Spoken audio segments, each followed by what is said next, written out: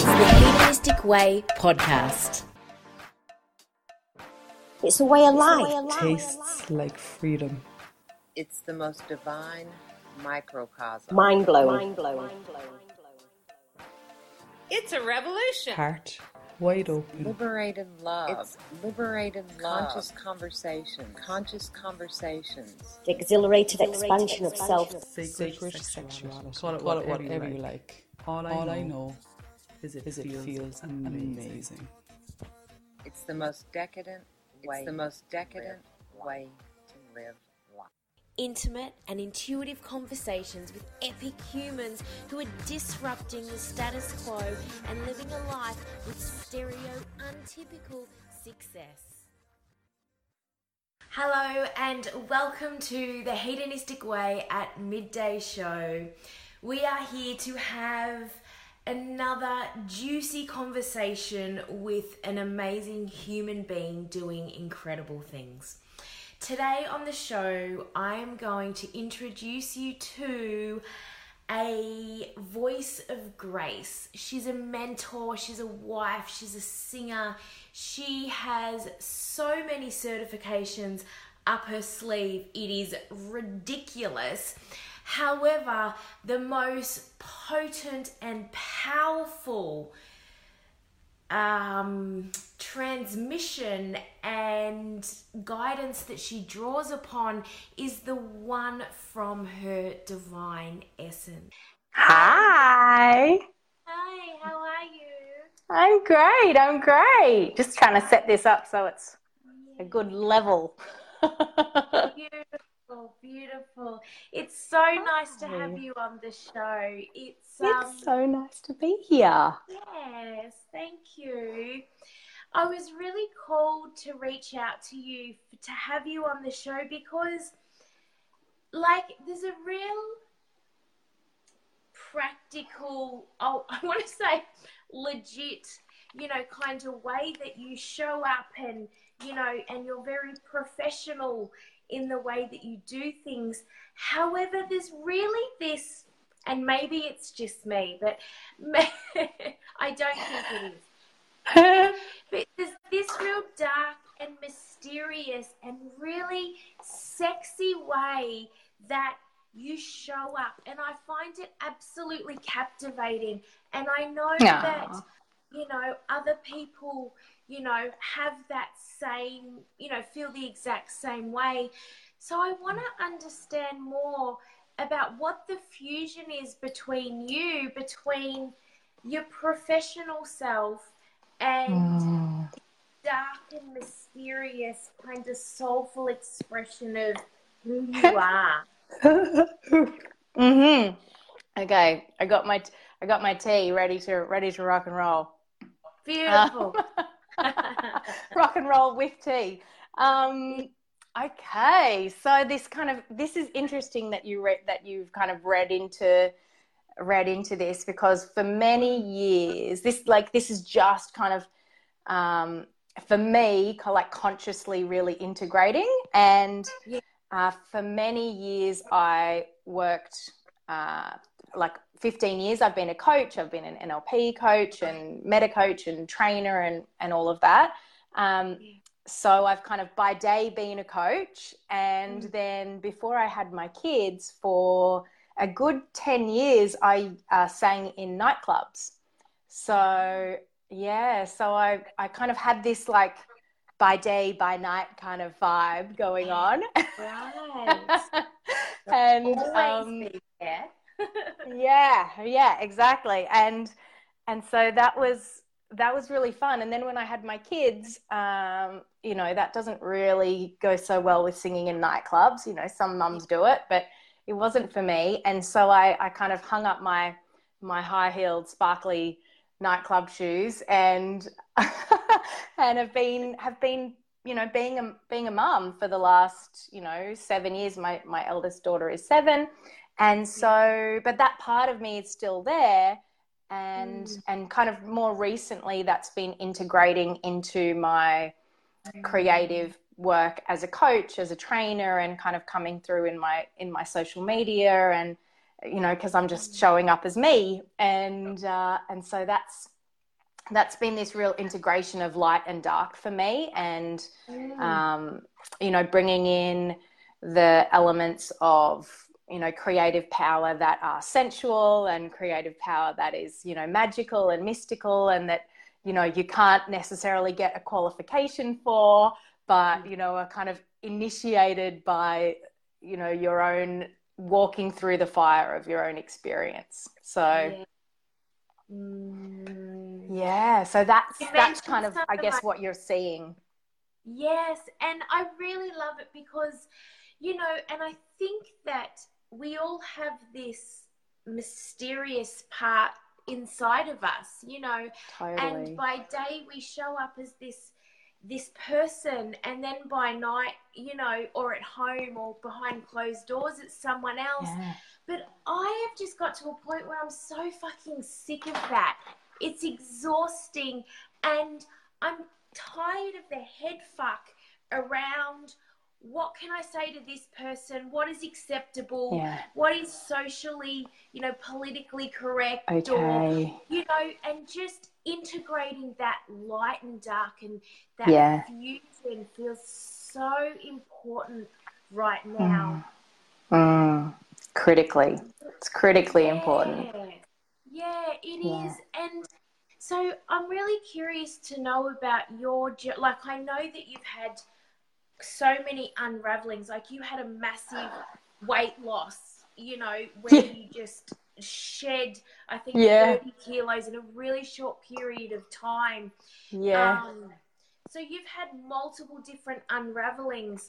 Tell us about how it started off at the physical self, but how now it's happening more at a soul level. And you talk about the fire, walking through the fire of your own experiences, because I believe that the darkness is actually really alluring and beautiful, and where the real work is done. So, and I'm curious to know more about what's the difference between doing the work in the light and doing the work in the dark. But let's start with the transformation of the physical self and how that unfolded to the soul self. Yeah, perfect. Okay, so I kind of started my journey as with NLP and initially, like, lost weight 15 years ago. So that was, is that right? 15 years ago? Yeah, about then. And so I was, at that time I was, like, quite heavily overweight. I was having a lot of, like, one night stands, drinking, taking drugs, early 20s, like, going crazy. You know, was always kind of the super smart nerdy girl at school and never did anything wrong, and was, like, the grade A student. And then I, like, did my HSC and got great marks, and I was like, right, now we're on.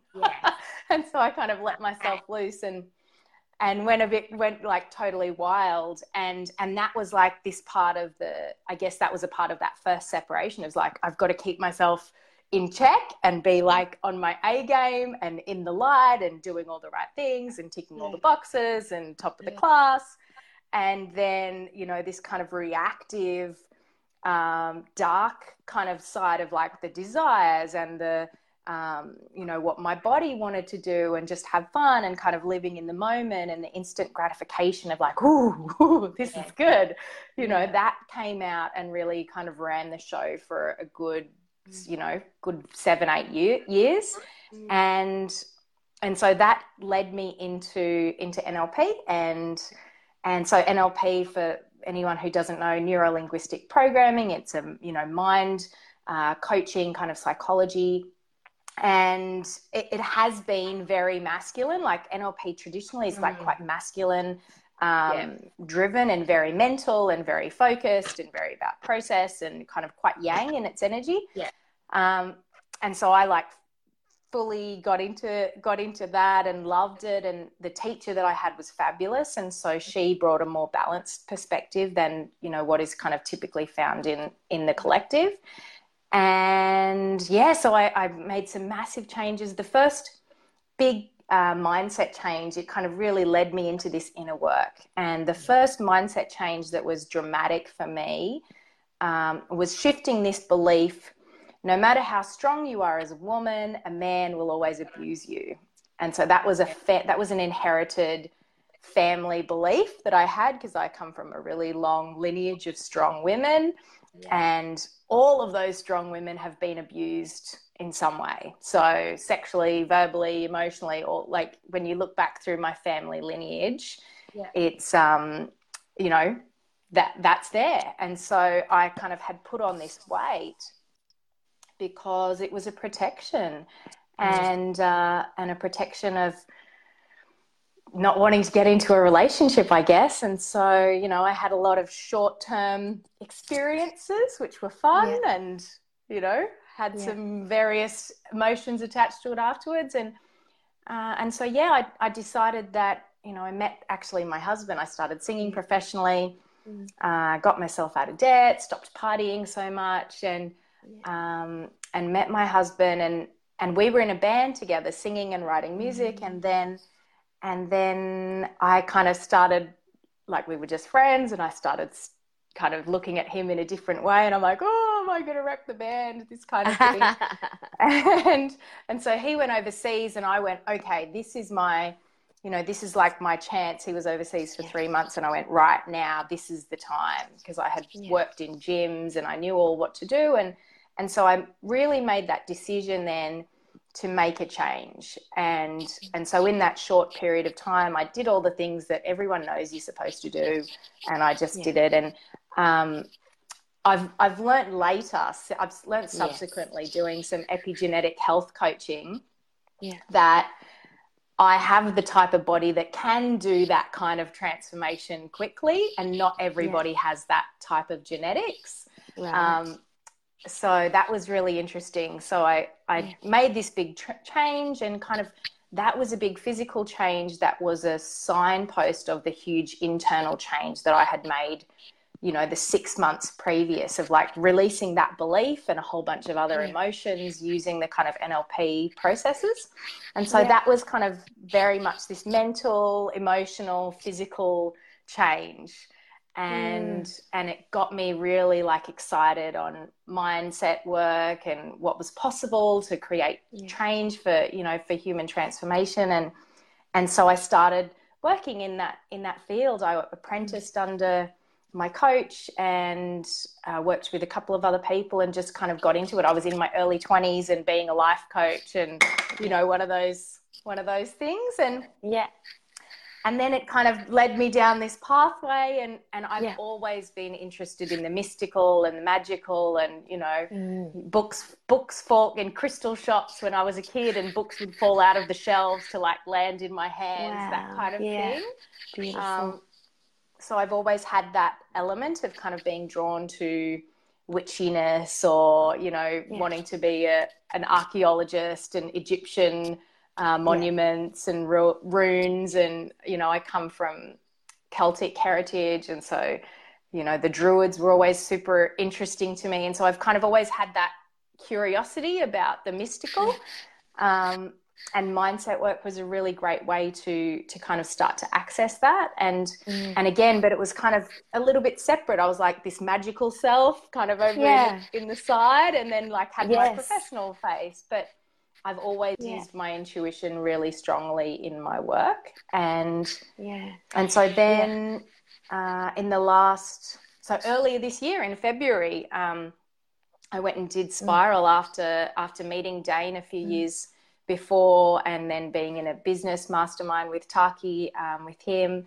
And we became good mates. And I knew, like, the minute that I spoke to him, I was like, oh my God, you know, all of these fabulous models of, you know, the chakra system and spiral dynamics and the levels of consciousness that David Hawkins talks about. When he integrated that, he created something really special. And for me, that was another turning point just recently, was going, okay, like taking this next level of shifting from mindset work really into an integrated level of soul work. Because in the past, like 5 years or so, I've worked a lot with spiritual coaches and doing auric healing and DNA repatterning and all of these kinds of like magical things. And I found that spiral was a really wonderful way to bring them all together. And so I've found over this period of time that as more and more of the personality baggage drops away, then I've become more confident to show up as my authentic self, regardless of what people think of me. And when that started changing, then my soul, like that kind of soul wisdom, was able to really drop down into my body and start to kind of show up in my everyday life and really guide my life, you know, like it always does, but to really be aware of it and conscious of it.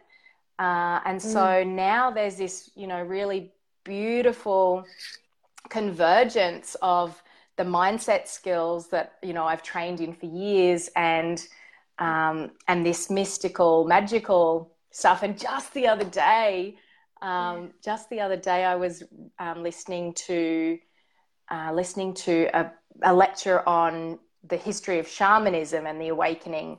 And he said, this guy, the assistant professor of the University of Toronto in psychology, he said that, you know, imagine if you could take, you know, a super rock star and a super therapist and a super artist and combine them all together. That's what a shaman was in, you know, in the ancient times. And they didn't have medicine. And so a shaman was the person that had the ability to think differently and stretch and shift your consciousness. And then when you stretch and shift your consciousness, you can create neurophysical and biological changes to heal, to shift, to transform. And I was like, oh my God, a rock star and a therapist? Like, oh, that's like me. Yes. And so I really thought about that, you know, because I would have never specifically labeled myself as a shaman. But when he named it in that way, I was like, ooh, oh, okay, like that's kind of what I do.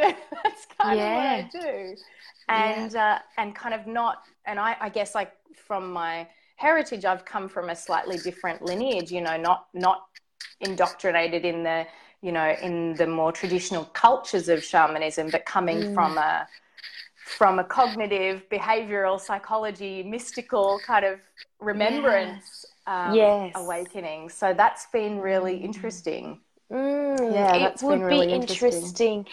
If for someone watching right now and they go, okay, they've got their, you know, their 9 to 5 or their professional, or let's say, you know, whatever it is, and then they've got this mysterious part of them as well, and whatever that is, you know, how do people begin that beautiful integration of both? What can they begin to do? Oh, beautiful. Well, it's been a long journey for me. I feel like after kind of 15 years of working at it, it's like totally now locked into place of like this full unity of myself. But it starts by honoring both sides. Right. And seeing that neither one is more important than the other, neither one is more worthy than the other, that both the light side and the dark side are equally important and relevant and critical to your happiness. You know, I think just even naming the like light and dark, you know, Dane might have covered it in a previous kind of in a previous interview with you, but you know, this sense of light being more the mental and, you know, these kind of top half of yourself, you know, more the cognitive, more the consciousness, and then the dark being more the body, the emotional, the desires, the physical, and the unconscious. And I think there's a real issue in society with, you know, shaming the darkness and saying that the darkness is, and our animal drives and our unconscious drives are not okay, and they're not acceptable to show. It's not acceptable to get too angry. It's not acceptable to be too sexy. You know, it's not acceptable to act in that way. And I think there's an element of people feeling like they need to hide aspects of themselves to be acceptable so that they don't get like kicked out of the tribe.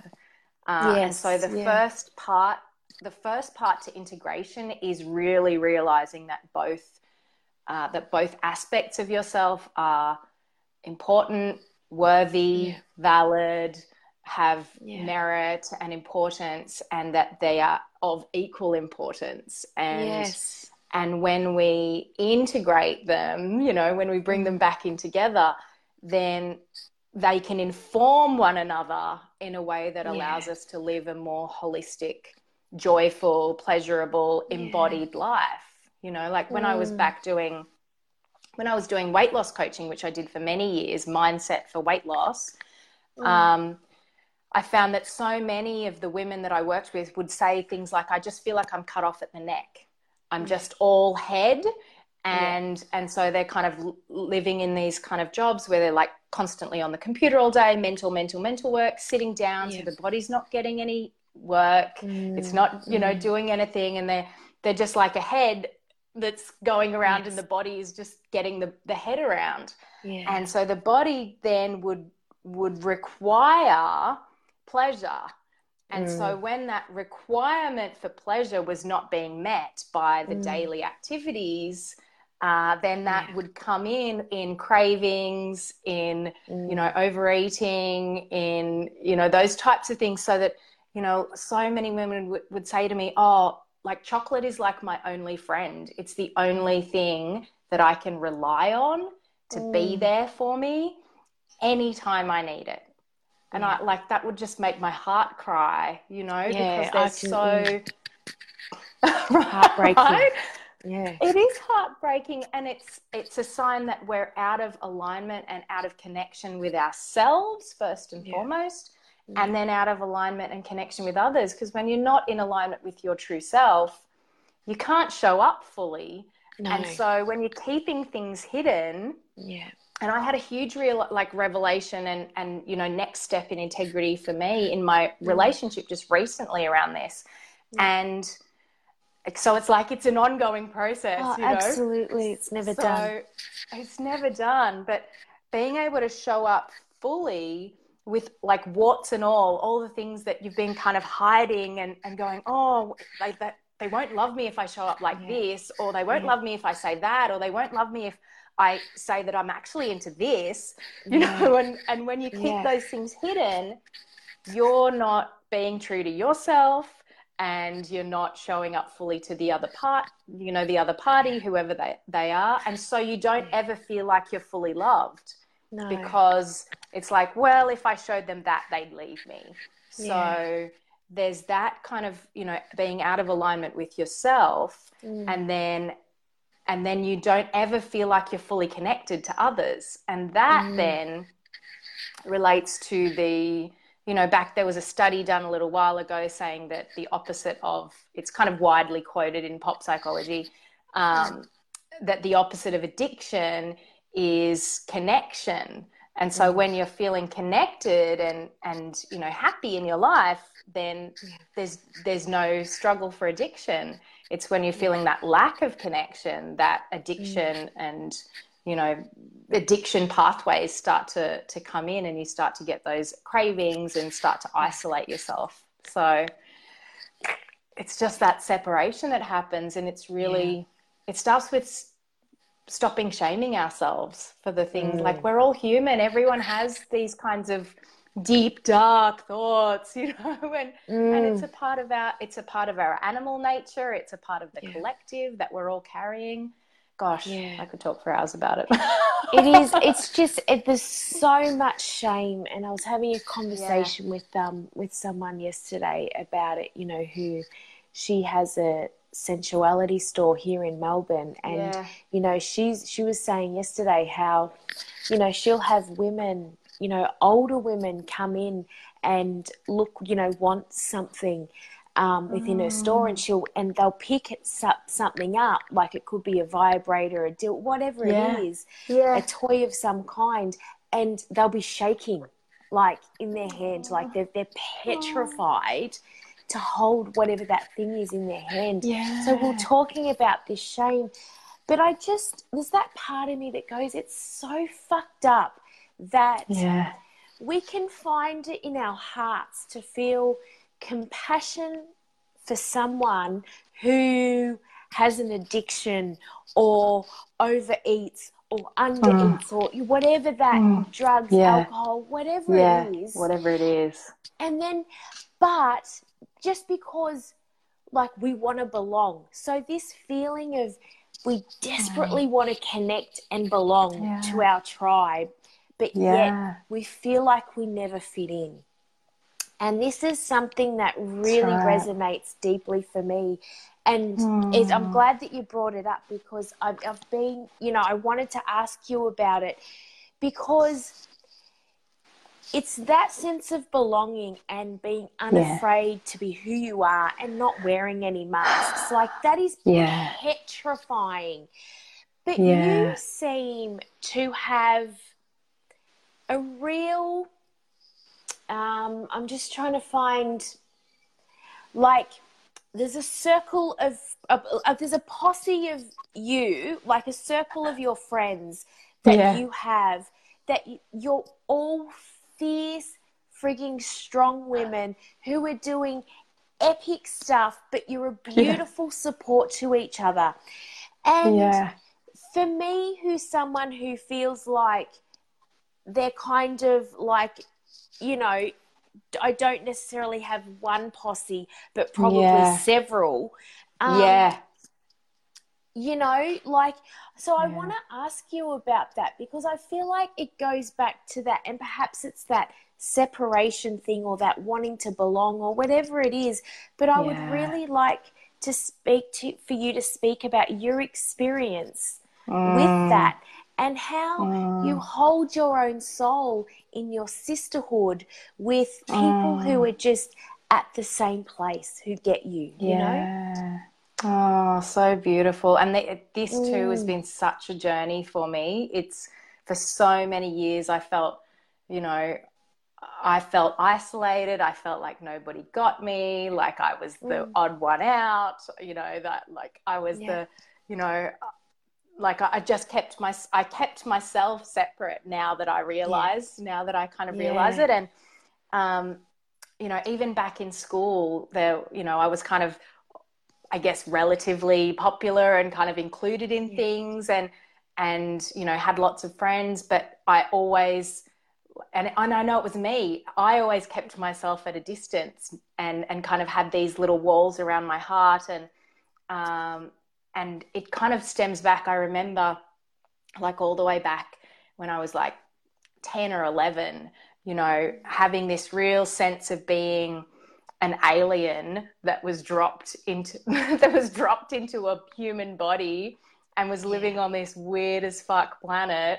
And I remember, like, I grew up out in the country in New South Wales, and we had horses and like 30 acres, and I would like go out onto the back paddock and lie on the grass and stare at the stars and be like, come and get me, like, you fuckers, how dare you leave me here. And so I really very strongly, I mean, the X-Files was on around that time as well when I was growing up, and so I was like mad about aliens, mad about aliens, and that kind of thing. So there was that, but I've always had that sense of like being a little bit alien, and in the very kind of true sense of the word, of just being different from other people and not being from the same place. And as I get to know myself more and kind of understand more deeply about my soul mission, that's absolutely true. So it kind of, it is, and that feeling was true and authentic. And I think there are souls that have come here to this planet to support in the raising of consciousness, to support in the shift, the planetary shift that we're going through. And that those people, because they're used to living, their soul is kind of used to living in other star systems where, maybe there is a different level of consciousness that is running in the collective field, then it did feel very jarring for a lot of us. And that was why now, like being dropped off in the 80s or the late 70s, now we're adults and we've done our training and we're able to now activate at the right time to actually make the difference that we're meant to make. And so a lot of that has been about activating my own soul remembrance and going to lots of different things so that I meet my soul family. And you know, a lot of people I've met online as well, like Facebook has been incredible and social media has been incredible for meeting people based on frequency. And I think before the internet, we were split up in tribes based on our geography.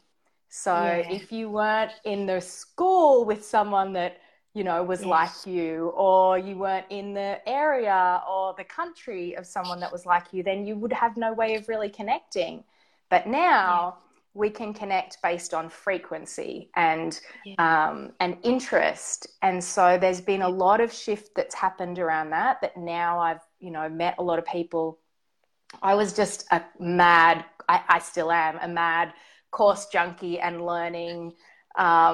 You know, I guess my addiction is learning and have been a wisdom seeker for a really long time. And so a lot of my kind of initial connections with people was through like retreats and trainings and certifications and kind of learning things together. And a few people I collected in my set, my soul set, in the early days because we had that kind of resonance. But as I've gotten more deeply into my own soul work, then it's like meeting people at a retreat or at a training is like, oh, like instant soul recognition, like, ooh, you're one of my people. And as I kind of study more in various methodologies and processes and things, then it's become clear to me that those people that I resonate with are kind of a part of my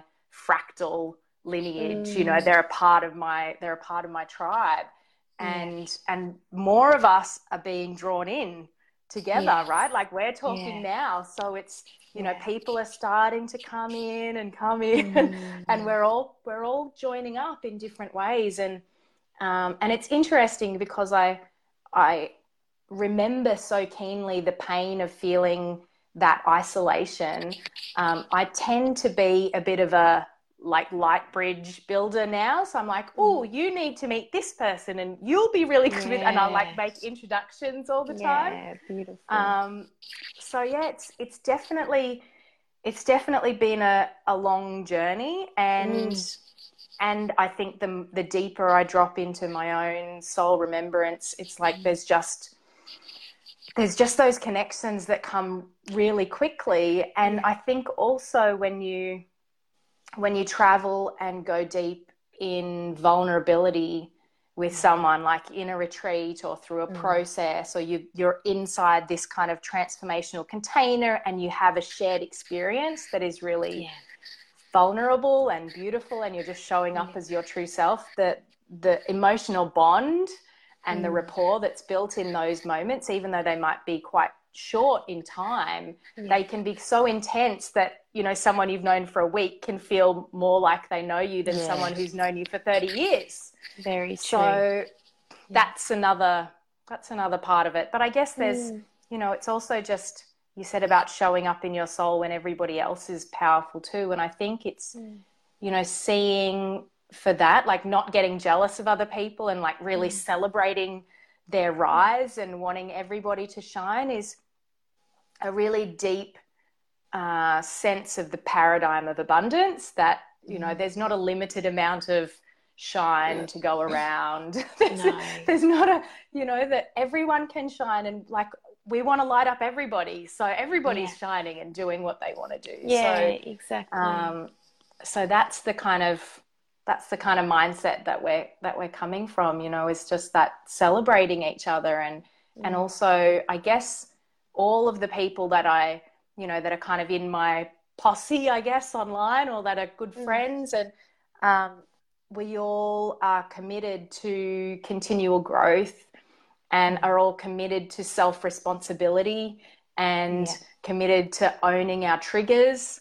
So, you know, that bitchiness that happens where women are in scarcity and they're like backstabbing each other and fighting over guys or fighting over this or fighting over to get the top dog alpha bullshit place, then they're, you know, people that are in that kind of paradigm, you know, they're not necessarily all operating from those same ground rules. So the people that kind of tend to, that I choose to hang out with are people that own their stuff, that do the work, whatever that is, through whatever methodology they choose, and are showing up and living their creative lives, you know. So I think that's critical. That's the critical piece, because then you're not projecting your own stuff onto others without awareness and going, oh, Renee, what a bitch. Like, how dare she show up like that? It's like, if I recognize something in that, then that's work for me to do. And then I can show up and celebrate you in your shine, and it's clean, you know, it's clean relating. Yeah, absolutely. If someone was feeling, it is so good. And so for someone who is feeling really isolated and they're doing the work, what would you say to them to make them begin? Because there was some, I can't remember the exact words that you said a little bit earlier, but you recognized that within yourself, you know, and then you changed that within yourself. So, you know, as within, so without, so to speak. So then all of these amazing people started to show up. What can people begin to do for that to unfold for them? Oh, so beautiful. What a beautiful question. It starts with realizing that you're worthy of having, realizing that you're worthy of having that support and that sisterhood or brotherhood, that soul support. You're worthy of it, and that you're not alone.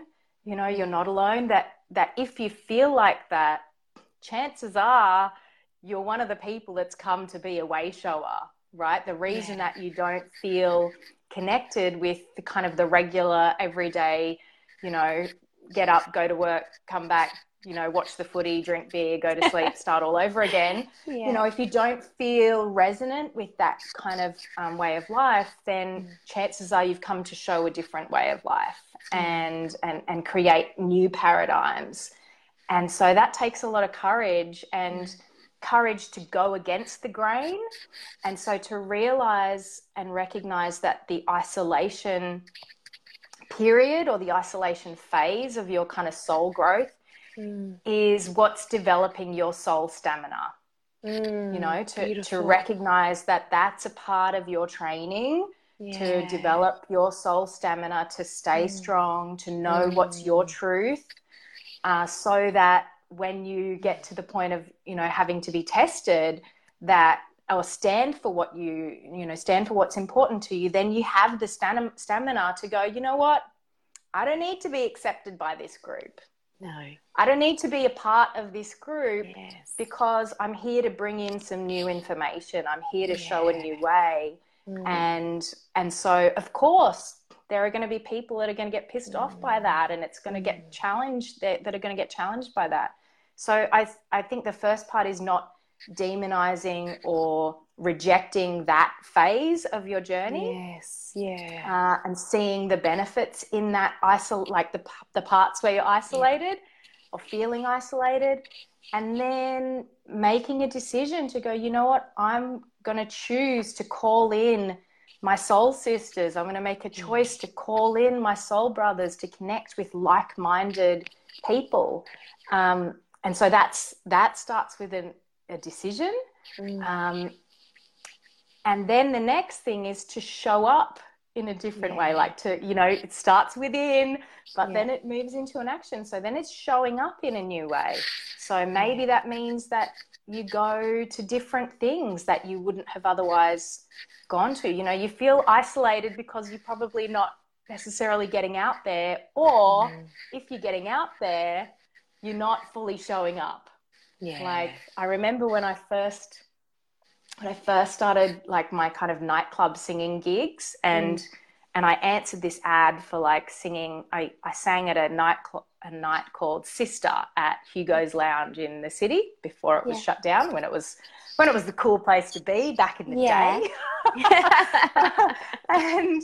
And so I answered this ad to come and do, you know, improv singing on like a Wednesday night, you know, bar night or something. And I was terrified. And I was like, okay, well, you've got two choices. You can either stay at home and miss this opportunity, or just go and show up, and maybe, you know, you might feel a bit uncomfortable for a little bit, but you'll have more of a chance of moving towards what you want. And so I think what has been a really useful strategy that I've employed, I can track it back in many areas of my life where I've gone, you know what, you can do the comfortable thing or you can do the uncomfortable moving towards what you want thing. Yeah. And in 99% of cases, that's what I've chosen, is the uncomfortable moving towards what you want thing.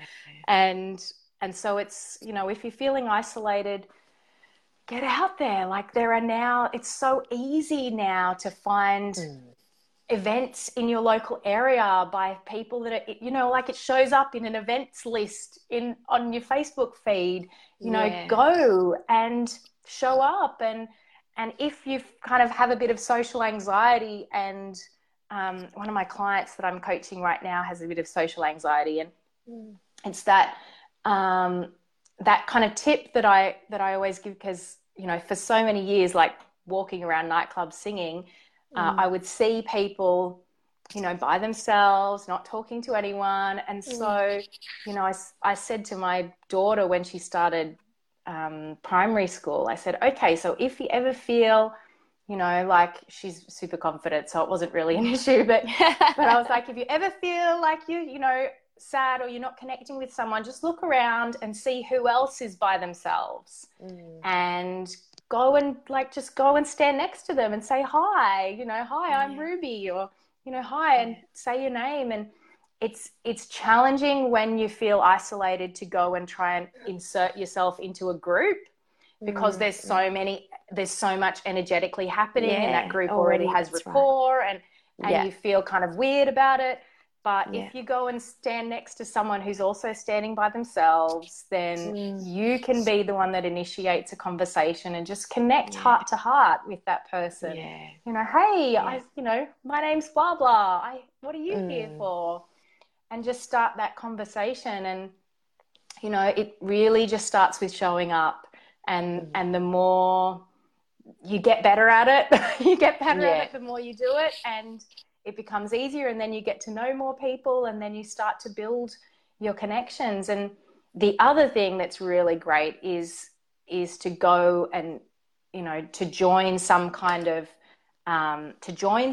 retreat or training or container of some kind, where you know, a weekend workshop or a week-long retreat or something. Because when you go really deep with people, you know, everyone comes and barely anyone knows anybody, but, you know, by the end of that container, you all know each other really well. So that's another really good way to kind of fast track feeling a part of the community.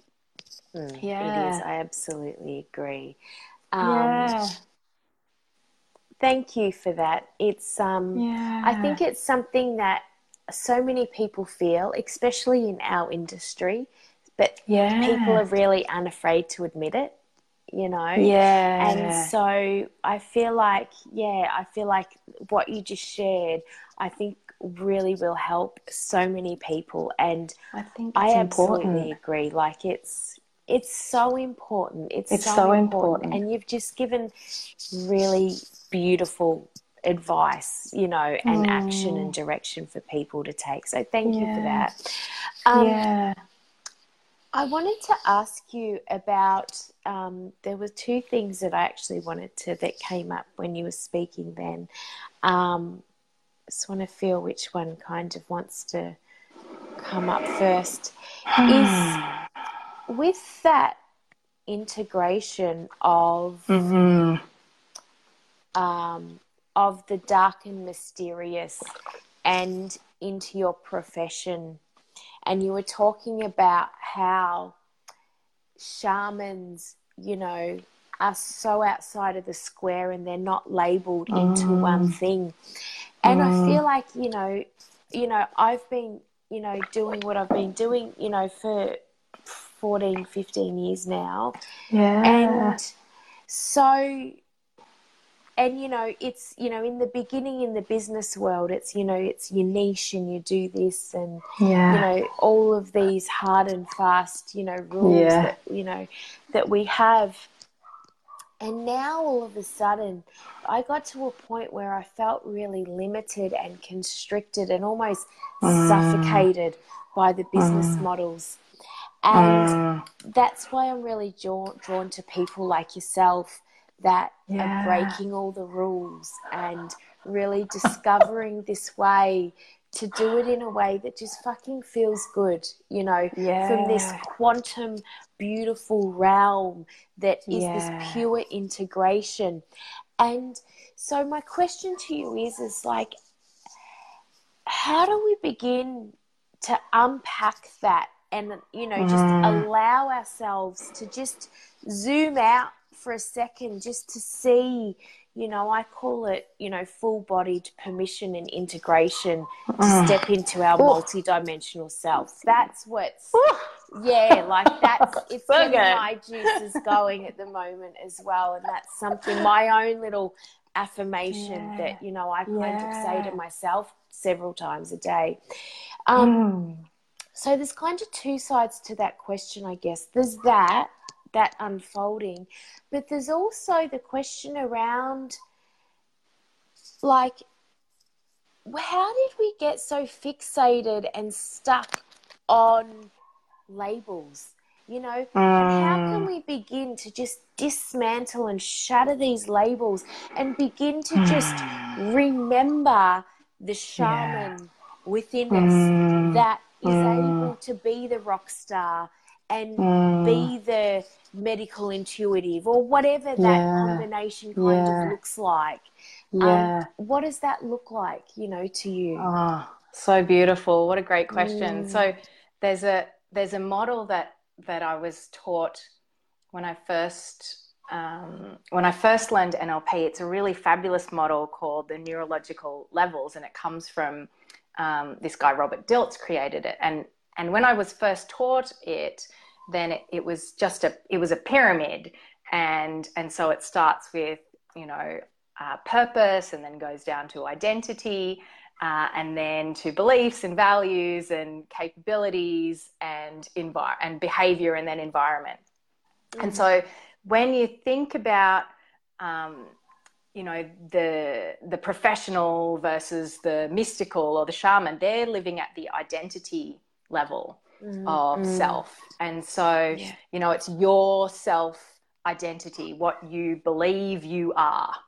And so it's a mind construct that that your kind of conscious, egoic, you know, language speaking mind has come up with that said, oh, I am this thing and I'm not that thing. And it's a way that we use our mind to individuate, to become, you know, unique individuals and have a sense of self versus other, which, you know, babies don't have. You know, when they're very young, they believe they're the same as their mother, or they, you know, they're just kind of in the oneness.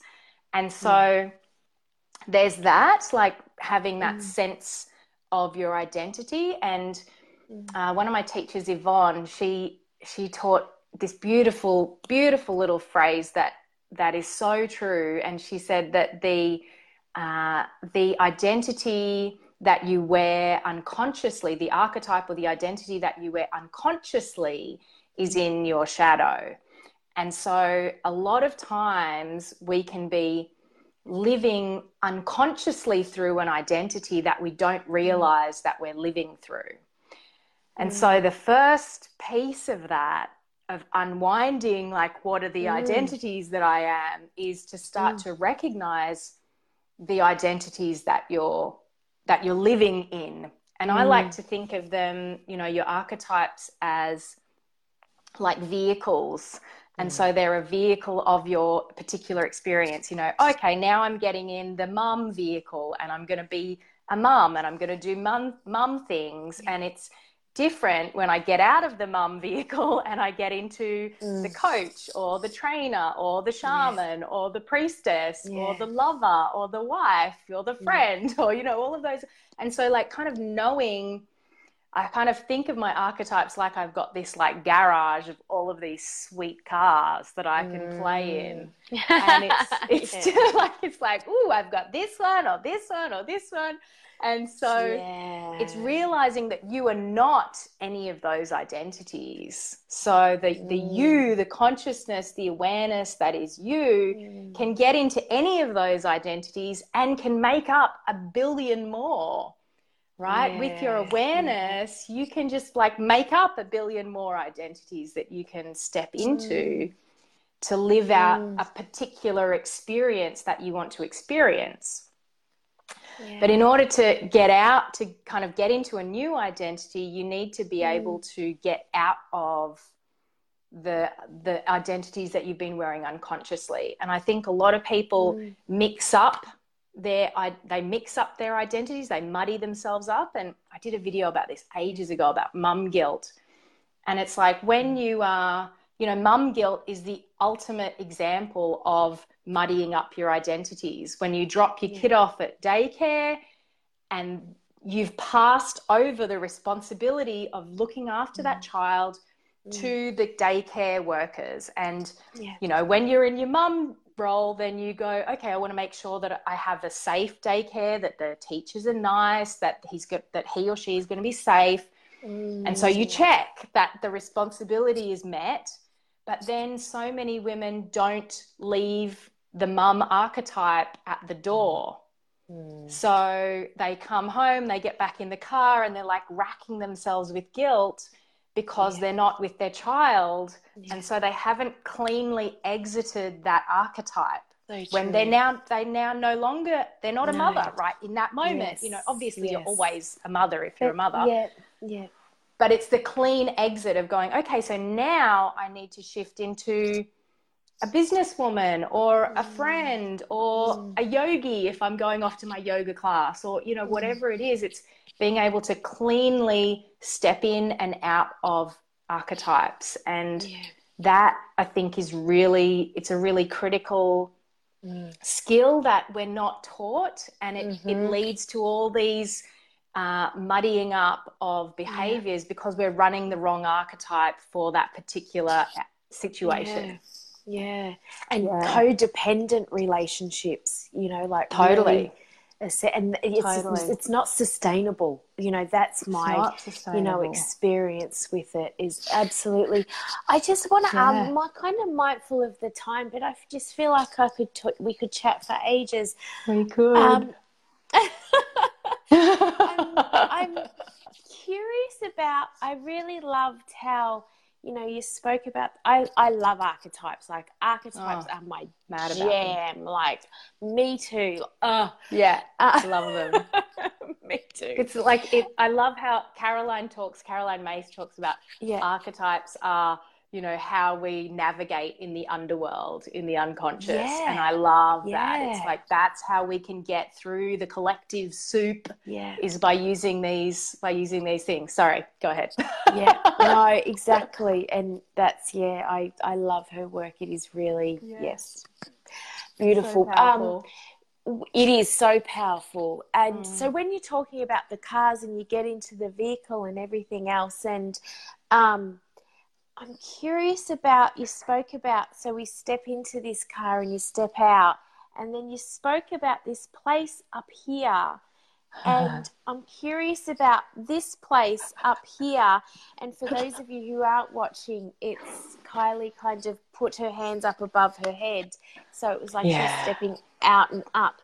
I'm curious about accessing, so you're not the archetypes and stepping in and out of the archetypes, and that's not who you are. So then if you're none of those things, who are you? What is that place up there? Oh shit. I just dropped the phone. In That's my excitement. okay. Whoops. In your excitement. I'm Beautiful. You're back. You're back. So fun. Woo. Who am I? Okay, so, well, that's a good question, isn't it? It's like my perception of it is, I think that when we step out of, as much as we can, you know, while we're inside a human body, it's challenging to fully step out of like the archetype of being human. I think there's a lot of value in that of like being a human being and, you know, all of that type of thing. But as much as you're able to, depending on where you're at in your journey, it's kind of that is either your meta state, like the awareness of the awareness, and the kind of deeper you can go into that, whether through meditation or hypnosis or, you know, your own trance work, breath work, you know, various mind altering substances will also give you this kind of experience, but this sense of being outside of yourself. And it's really dropping into the witness self. And for me, I kind of, you know, gestured up here, it's like crown chakra, 7, 8, you know, 9 up all the way up. And so I kind of have this sense of my my causal self or my soul self, my oversoul self, my, you know, these higher levels of consciousness that are operating at higher frequencies. And so I kind of drop back into that. And from there I can access my higher soul purpose, and then from that place can choose, well, what's the right vehicle to operate in now. So it's like stepping back up into my higher self, and then bringing all of that down into the body, into whatever archetype is most appropriate for that time. So, you know, the Joe Dispenza meditations that are quite popular at the moment are a really great way to start to access that state. I've recorded a bunch of meditations myself that, you know, that help people to drop into that kind of sense of oneness, of unity, of, you know, being a being of light, or, you know, a being of the void, you know, depending on what's your jam or where you want to take it that day. It's I actually did your Amazon meditation, the one that you did with Mia. And cool, because when she was on the show, we were talking about it, and she's like, I really want to do this. I'm like, please do it.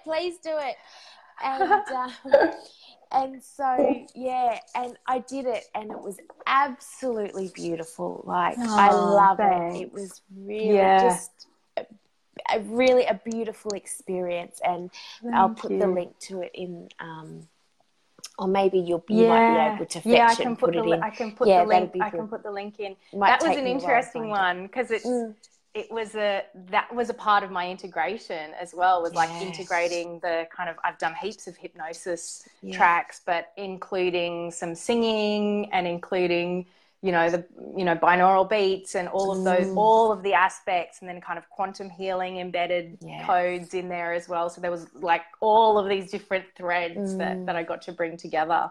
So I'm excited to create more of those and, you know, get more refined as I go along. So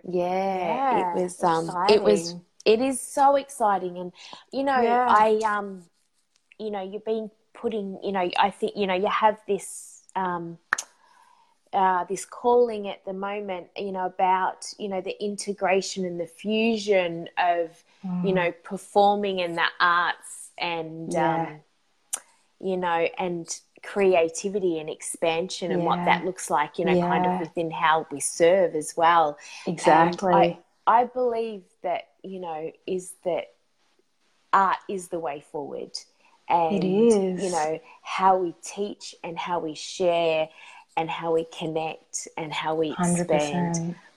will absolutely be in that realm. And it's beautiful to watch you at the forefront of that. And thank you. You know, there's not a lot of people who are actually taking the action towards the unfolding. So thank you. I appreciate that. I really congratulate you on that. it's tricky at certain points. You're like, oh, where to from here? Where to from here? There's no kind of path laid out before me. It's like kind of like in Indiana Jones, where he's got to step across that cliff, and it looks like you're going to go into the thing, but the path is there. So it's kind of stepping into the unknown one bit at a time. But you know, I agree. It's, you know, and the more that I integrate deeper and deeper, I really see that each and every one of us has codes and has a transmission that as we embody it more and more and more, then any vehicle, it's like that transmission just needs to come across to someone else on a vehicle. And so whether that vehicle is this video transmission or a book or a piece of art or a retreat or an event, like there are many different vehicles that can contain the essence of that transmission of that person. And absolutely. And so the more beautiful and enjoyable we can make that transmission, why not? Right? The more it's filled with love and filled with joy, the more it embodies that and it transmits that. So, and that's right. Yeah, I'm excited to keep working. I think it's all and you should be, because it's really incredible. And I find that what you said there is it helps us embody it. And for me, that's the most important element to any of this. Is all of this can happen up here and we can access all of this information. But unless we embody it, it all means jack. Like, it means nothing. So, and I think that when we tap into that creativity, that's the embodiment. 100%, 100%. It's the bringing it down, like actually birthing it into the world from an idea to come down through the steps. And it gets, you know, it can get a bit sticky at the lower levels. It's nice to dream about, I could do this possibility here or this or this. It's just an idea. It's instant. But as it comes down the channel, you get, you know, things are denser. It takes more time. You've got to get, you know, pieces in place and make things, and it takes effort. And I think that's where hustle needs to be reframed. It's that, you know, for spiritual people that kind of go, I just need to like flow and constantly be, you know, in ease and grace. And that's, you can. And there's also a time where, you know, making, you know, like having a baby, there's a time where you got to like put some effort into it. You've got to put some effort in. And, you know, you got to breathe through it, and you got to push as well. Like, you know, you can't avoid the contractions, you know. Exactly. You can't avoid all of those things. Like, the pain is inevitable. And then you birth the thing, and then you have to raise the fucking thing, which is a whole other world. It's a whole other world. It's a whole other world in itself. But, like, what a miracle. What a miracle that is, to create life and to have, you know, to be a stargate for... you know, from other dimensions into this one. It's beautiful. And that goes not just for children, but for ideas, for businesses, for books, for anything that comes through your body that you've created. Absolutely. That, you know, that perseverance and that, you know, it is. The grit to kind of get it through. The grit. Exactly. Grace and grit. Beautiful. Grace and grit. Absolutely. I got to wrap it up. I've got another call I've got to get to. But it's been absolutely a joy. So much. Thank you so much for being on the show, Kylie. I really, really appreciate it. And pleasure. it was great to have you on the show. So thank you so much for being here, and thank you for everything that you're doing moving forward. So thank you. It was lovely. Thank you. I'll keep you guys in the loop. Yes, please do. Thank you. Got some good things brewing. You do, and I will. So please keep me informed so I can keep everybody on the show and a part of the community informed as well. Awesome. Thank you, Kylie. Thank you. Thanks everybody for watching. I appreciate you. Thank Bye, you. guys. Bye.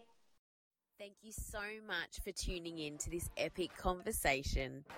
I'm Renee Main and I am over and out for now. However, we can continue this conversation on our Facebook page, facebook.com/hedonistic queen, or jump onto the website reneemain.com.au and you can explore what your own hedonistic way might look like.